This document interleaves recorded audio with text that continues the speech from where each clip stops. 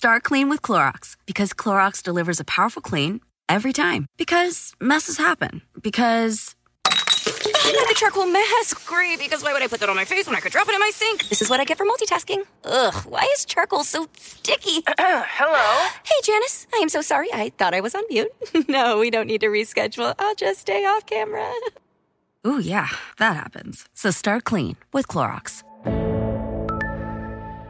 Use Clorox products as directed. Hey, history lovers. I'm Mike Rosenwald with Retropod, a show about the past rediscovered. Let me start this episode with 3 stipulations. 1. Segregation is one of this country's worst stains. An evil system, Martin Luther King Jr. once said, a new form of slavery. 2. Linda Brown, the child at the center of Brown v. Board of Education, is an American hero. 3. The details of history are often very complex. Now, let me put this all together. We all know the heroic story behind Brown v. Board of Education, one of the most important cases in Supreme Court and civil rights history. It's 1950 in Topeka, Kansas. Oliver Leon Brown, an African Methodist Episcopal Church pastor, wanted to enroll his 7-year-old daughter Linda at Sumner Elementary School, an all-white school. Sumner was closer to their home than Linda's current school was, and the Browns didn't think it was right to make Linda walk further every day to school because of her skin color. Sumner said no. The resulting fight ultimately led Reverend Brown to become the lead plaintiff in Brown v. Board of Education, one of the most important cases in history. Today, Brown and his daughter are justly lauded in history as civil rights heroes. But, like with most stories from history, the story of Linda Brown and her father is more complicated than you probably learned in school. Cherise Cheney, a University of Oregon ethnic studies professor, recently wrote that Linda Brown's father was initially reluctant to get in on the legal fight. In fact, he had to be convinced to sign on to the lawsuit. Desegregation was a complicated subject in the black community.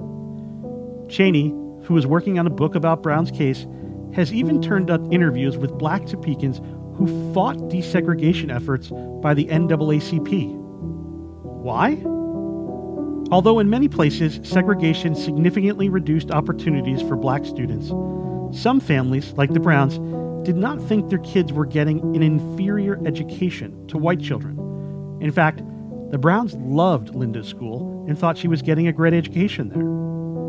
Some black parents also felt that attending white schools would fundamentally alter their children's educations. Their kids would be learning from white teachers who had no experience teaching mixed-race classes. Ultimately, though, desegregation was a matter of principle. And so, on a September day in 1950, Oliver Brown took Linda by the hand and walked briskly for 4 blocks to the white school in town to demand equality for his child. His hand was strong. He walked with a sense of urgency, and Linda struggled to keep up with him. When they got to the school, Reverend Brown had Linda sit in the foyer while he went to the principal's office.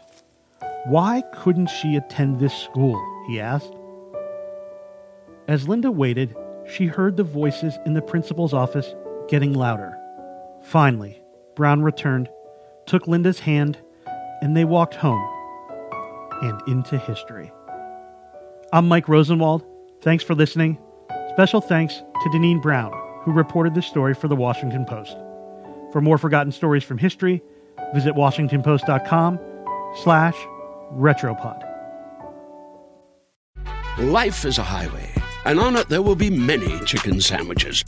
But there's only one McCrispy. So go ahead and hit the turn signal if you know about this juicy gem of a detour.